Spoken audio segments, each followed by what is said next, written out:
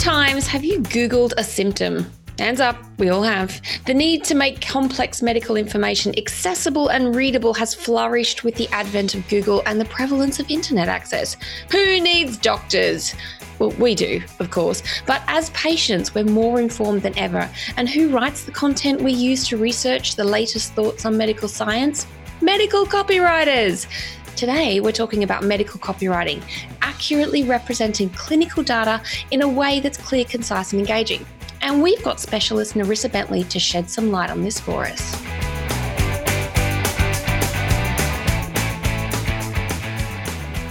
Hello and welcome to the Hot Copy Podcast, a podcast for copywriters all about copywriting. My name is Belinda Weaver. I'm a copywriter. Copyright Matters is my business, and that's where I have coaching and courses to help copywriters of all levels. And with me, of course, is Kate Toon. Hello, my name's Kate Toon. I'm a copywriter, the founder of the Clever Copywriting School, which is a directory, job board, template shop, and so much more. And with us today is Nerissa Bentley. Nerissa is the Melbourne health writer. Nerissa uses credible, up-to-date research to help national organisations and global corporations create high-quality health and medical content that connects with patients and the wider community. And she can see ghosts, which we're going to ask a little bit more about. So welcome to the show, Nerissa.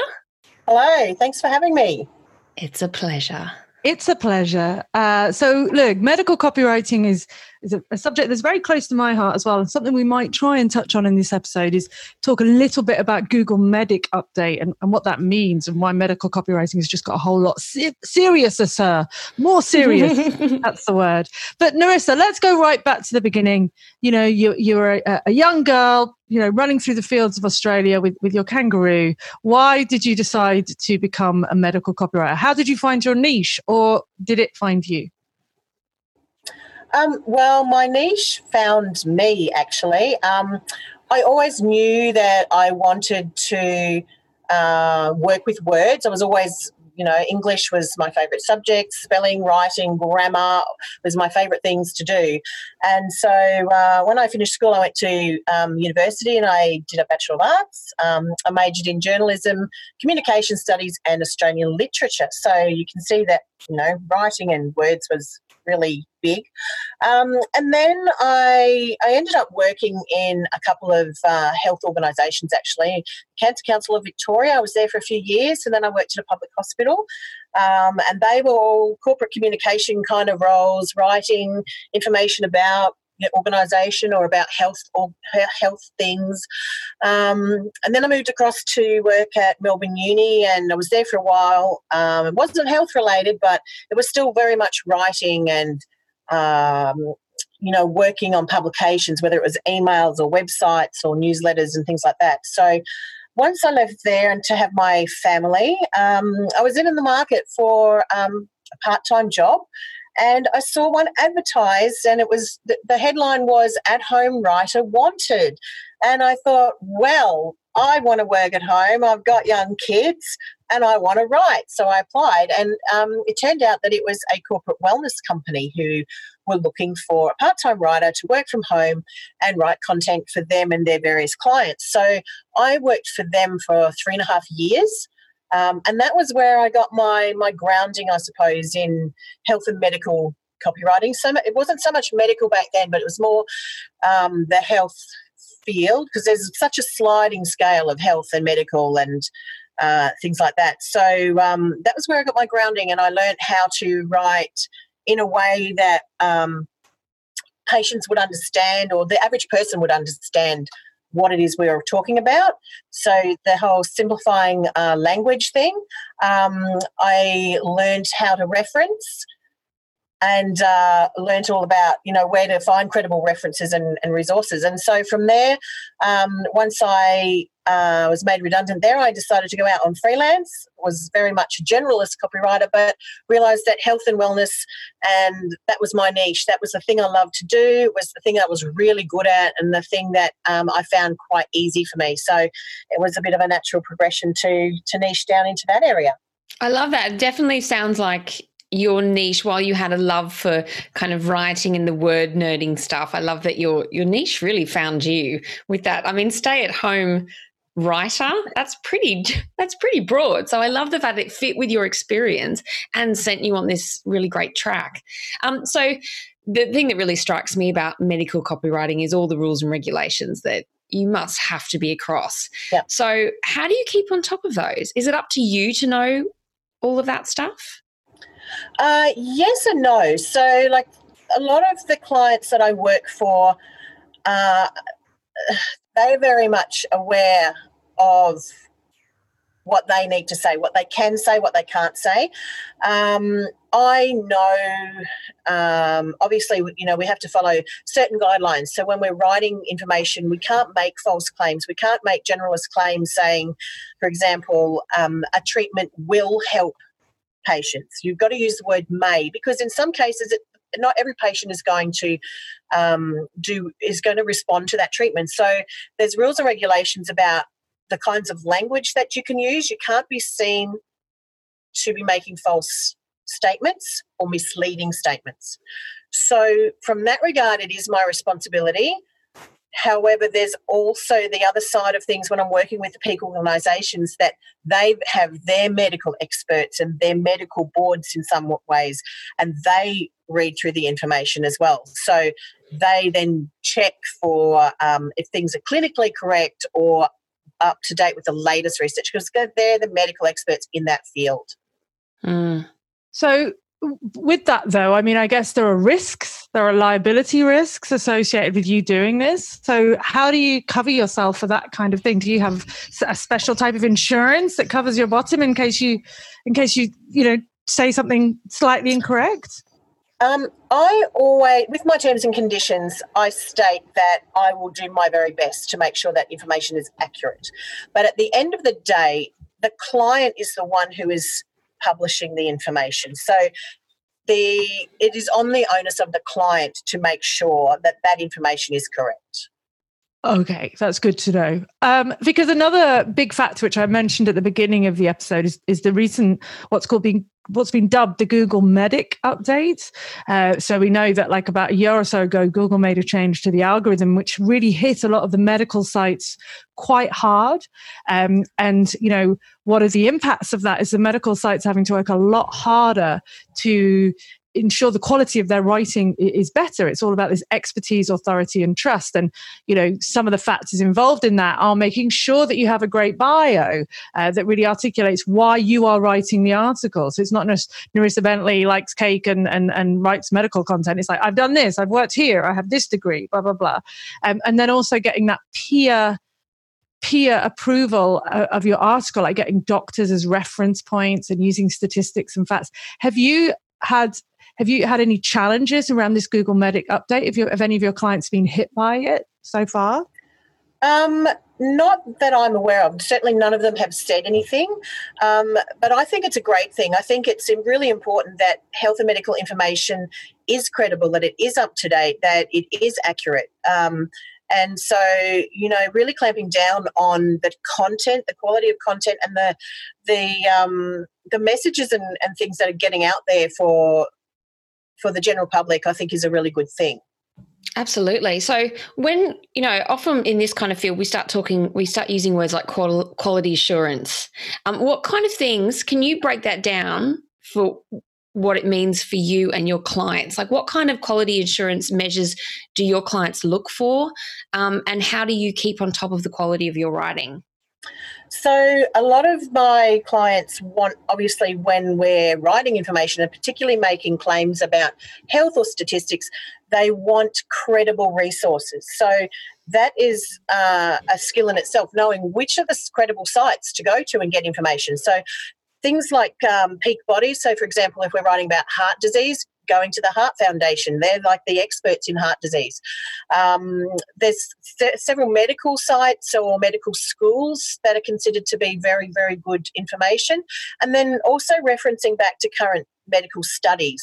And when we do that, we actually quote the original study. So we don't quote a newspaper article that mentions the study. We don't quote another blog that has mentioned the study. We go to the source of that information. So going back to the source is really, really important. And I think, when working with these larger companies but at the end of the day, their authority and credibility is on the line when they employ somebody to write health and medical. So you really do have to give them the best quality sources of information. And then they know too that then their constituents, if they query where does this information come from, they can give that out to them and say, this is where it's from, credible source. See, this is why I would never be a good medical copywriter, because I just like making stuff up. Do you know what I mean? I'm a big believer that 95% of all statistics are made up on the spot. Doesn't quite work when you're working in the medical space. Unfortunately, maybe. I don't know. So look, if I decided tomorrow that I wanted to be a medical copywriter, clearly not a great idea. How do you start to build up that client base and get out there? How did you do it when you started? How did you find your first clients? Well, the way I got into it is really I had registered with an agency, and the agency actually had a few health and medical clients on their books. So one of the very first people I wrote for was Fitness Australia, and that was very detailed in terms of the research. So they sent me research papers to read. They were very big on their credibility. Other organisations that I worked with in the early days were Bupa and Defence Health. And I've worked with ChemMart as well. And so I was kind of lucky in those respects that my agent had those clients. Obviously, they wouldn't have kept giving me the work if I wasn't doing a good job, but I think it would have been a lot harder to get into and to build my portfolio if it wasn't for that agency. So we'll always be very grateful to them for that. And to get into that agency, was it just a matter of presenting your work to them and they had the opportunity? Was it serendipitous matchup? Yeah, look, it was the very first thing is they asked me to pitch to write for Fitness Australia, and I had never done anything like that. So it was kind of a bit of luck on my side, or the universe on my side, I suppose. And I just sort of said, look, I can do this and this, and I really want to write for that organisation. And so they gave me the job and I got it, and then I just wrote a series of articles for them after that. And once the agency saw that my work was delivered on time, nice. That it was accurate. Yeah. Also, there wasn't things like typos. So it's not just about accuracy of the content, it's about how you present it and how you meet deadlines and all of those things. So you can be a really great medical copywriter or a copywriter for anything, but if you can't meet deadlines and you can't follow a brief, it's going to be really hard to get work because people rely on you. So I suppose having that reliability factor really did help me in those days. Awesome. And I bet now that you've got those big, lovely, fat logos in your portfolio, does that influence how you get work now?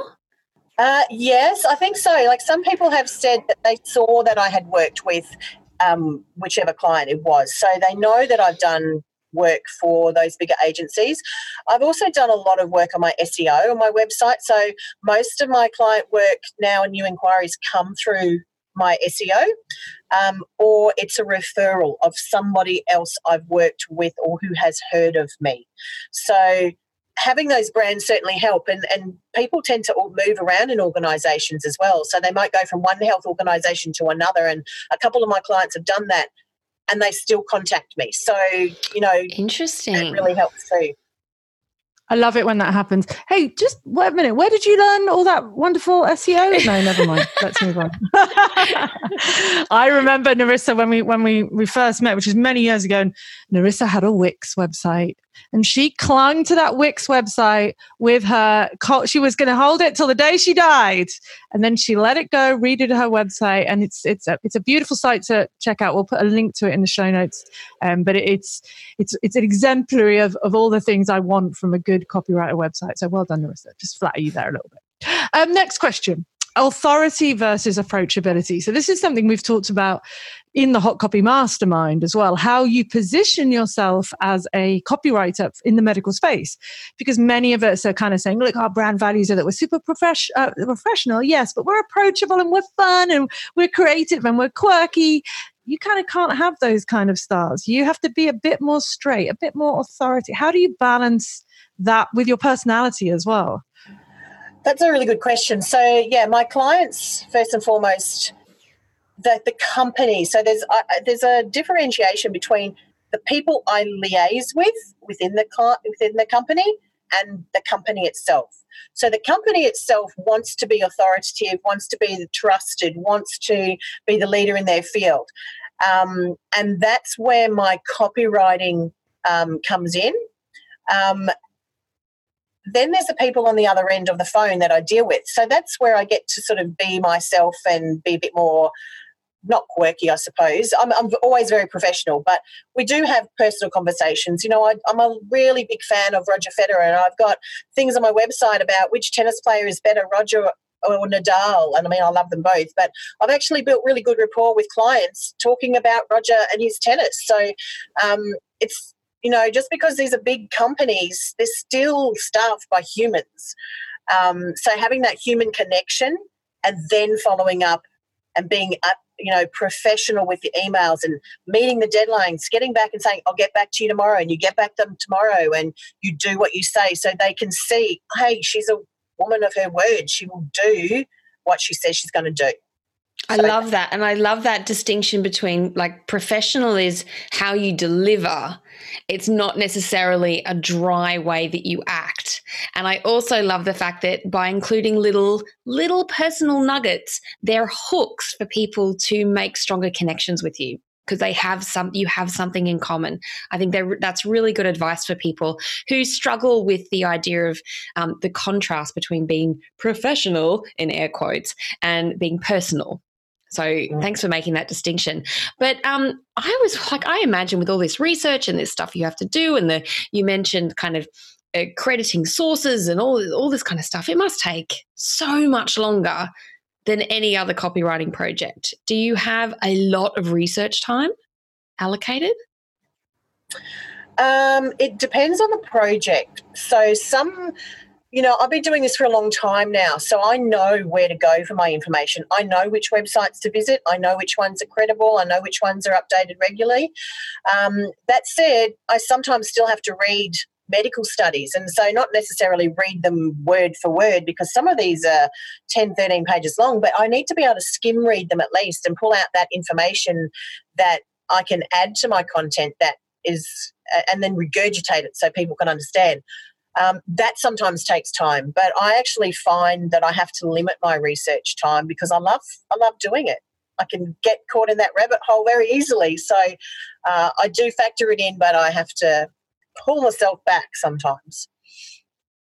And that pulling yourself back and managing your time is so crucial. It's something we talk about all the time in terms of being more profitable, because one of the reasons that we do niche down into these sort of specializations like finance or law or medical copywriting is that it can be more lucrative than other types of copywriting. Have you found that? I mean, considering, say you're writing for just, Bob the plumber or a medical copywriter, you're doing a 5-page website. What's the kind of project value difference between those two? Is it substantial? Is it like 50% higher or 20% higher? How does it work? Yeah, I would say, look, it's substantially higher, depending upon the client as well. So, the clients that I'm working with now really want somebody they can trust. They want somebody that they know can do the work and who's got the skills. So, it's like it's the difference kind of between going to see a GP and a brain surgeon. You don't go to a GP and say, well, I need brain surgery, you'll do because you're cheap. You go to who's going to do the best job. And so often the smaller people, so if, Bob the plumber or whoever he is, they don't have the budget either. And they don't see the value in it because to them it's just a website and they're just going to get more clients from that. Whereas a bigger medical company, that's their reputation on the line. So they will take that very seriously. And I think they're more willing and they see the value in protecting their brand, because that's really what we do. We protect their brand by delivering quality information. Absolutely. What would you say, best and worst? What are the kind of the pitfalls and the peaks of working in this industry? Like your favorite bits and your least favorite bits? Well, look, I do like a bit of research. So I did have to write a patient information sheet on medicinal cannabis for a client who were in the pain. They treat people with chronic pain. And so it was just after the legislation came through that they were able to start treating some of their patients with that. So they wanted a patient information sheet, and that was so much research. But I found it fascinating, and I ended up reusing some of the research to write my own blog because A, it took me a long time, but B, it was just a whole lot of different points of view, and there was a lot of discussion in the media at the time about why can't we just smoke the marijuana instead of taking it in a tablet form and all that kind of stuff. So breaking down those sort of misinformation, I really enjoyed writing that. Then there's on the other side where you sometimes have to write about icky topics like worms and fungal infections or head lice. And I remember after I had to write about worms, I went out and got the chocolate for us all just in case because it was just so icky. But, that's the medical bag. There's always some, sexy topics, and then there's the unsexy ones. You see, I was just going to ask you what your weirdest thing you'd ever written was, but you've already told us now, worms. I remember when I used to work at the NHS, they had a publication that came out, the National Health Service in the UK, they had a publication that came out for all the NHS, and each week they had like the most disgusting wounds and ailments ever. And one of my favourite things to do is to cut out the picture of the wound and put it on this pinboard and call it Wound of the Week. And yeah, worms are a good one. Ingrown toenails are pretty good. There's some great. I mean, I assume that you're into the whole medical thing. Like, do you watch the Pimple Popper on YouTube and things like that? Like, it's not gross. It's beautiful. It's so beautiful. Narissa, do you watch that, Narissa? No, I cannot watch that. That's just too icky. I do like a good hospital drama, though. Oh, really? What's your favourite hospital drama? That's a good question. The Good Doctor at the moment. I really like yeah, okay. Doctor. I liked House. I liked the way. Yes. Yeah, that was a good one. Yeah. I think we'll include a link to the Pimple Popper in the show notes because. I'm just shaking my head here. No, I see. I think I'd be good because I'd love the ick, but I wouldn't want to back it up with any kind of medical fact. I just want to talk about the ick. Do you know what I mean? Yeah. I love it. Okay, well we're nearly done. So I'm going to ask the next question since my question got consumed. Yes. What's your Okay, people listening to this might be inspired. They might be put off for life with the talk of worms and things like that. But if they are interested, what's your number one tip for any copywriters listening who might want to get into the medical niche?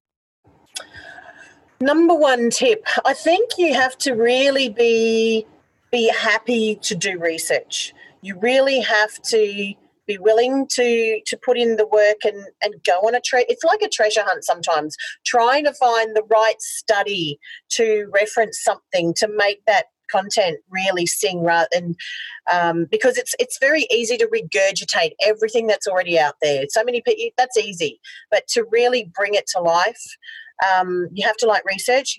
You also have to remember that the people reading this information are often patients. And these patients are humans. And these when you're in a position of being ill or worried about somebody else, you're very vulnerable and you're very afraid. So you really have to make sure that the language that you use is very empathetic and but also empowering. So you don't want to scare them. You want them to feel like there's something that they can do to feel in control of their situation, but don't patronise them at the same time. So you don't want to overwhelm, you don't want to speak medical jargon, and you don't want to patronise. So that's a very delicate balance. And so to be good at that, you have to really work at that. Yeah. Oh, that's such an interesting balance to walk. And I have another question I want to ask here, Kate, because I just thought of something. With all this research, do you do it all online? Because you said something about you didn't say fake information, but with so much on the internet, how do you, some specific sources? Do you ever go to libraries or universities or anywhere offline to do your research? Or is it all online? No, mine's all online. Nice. So Google Scholar is a site that I use a lot. So that is one that just brings up research studies. And so it's a really good, quick way to sort through things and studies like that. But the rest is just online. I think with libraries, you've got to go and sort. It's very time consuming to sort of go to a library, I think. So, yeah. And look, my clients, if I need anything, I can just ask them, do you have? And they'll go, yeah, we do. Here you go. Nice. Oh, that makes it easy. So can you, as we wrap up, where can people find you? They want to check out this lovely website of yours, but also where do you hang out online if people have questions for you? Yes, so my website is melbournehealthwriter.com, and that's all one word, Melbourne Health Writer, no breaks or spaces or anything. I hang out on LinkedIn, I hang out on Facebook, and I have an Instagram account, which I'm not real great at updating, but I do every now and then. Nice. So, yeah, I keep an eye on it, put it that way. I'm not proactive as on that one as much I should be. You're too busy writing fabulous medical copy for your clients. So, we're all, it's a good place to be. Thanks so much, Nerissa. It was amazing to talk to you. I am not convinced. I'll stick to watching hideous videos on YouTube. Belinda, are you going to become a medical copywriter now? No. It's too much research for me. I'm not. I love that there's little spaces like Google Scholar that make it a whole lot easier. But, no, it's not my jam. But it's a pleasure to have you in the Hot Copy Mastermind, Nerissa, as well. And thanks for sharing your experience today. Thank you. So regular listeners will know that this is when we read out a review of the show. And today we're giving a shout out to Trace Luke from Australia. And Trace Luke says, so much great information for us newbie copywriters. I love Kate and Belinda's sense of humour and their ability to get the point across. And Nerissa too. Thank you, Trace Luke. And, newbie copywriters, I think this, when you discover how many niches there are that you can choose from, it really opens up the world of copywriting to you. But yes, if you're listening, thank you. Thank you for listening. If you like the show, leave us a rating and review and we will read your words and your name out. And you can always do that on iTunes and Stitcher, and you'll find us on Spotify, all the good things. And you can also head to hotcopypodcast.com and leave your thoughts there. So thank you very much, Kate and Nerissa. Thank you. All right, until next time, happy writing, everyone.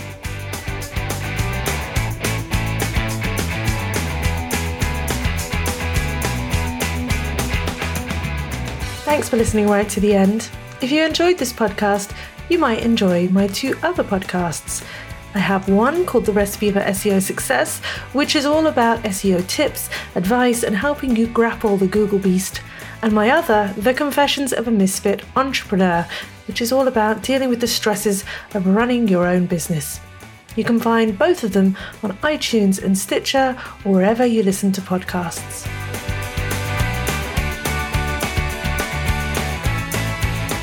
What? What's going on? I don't know what you're talking about, Nutter.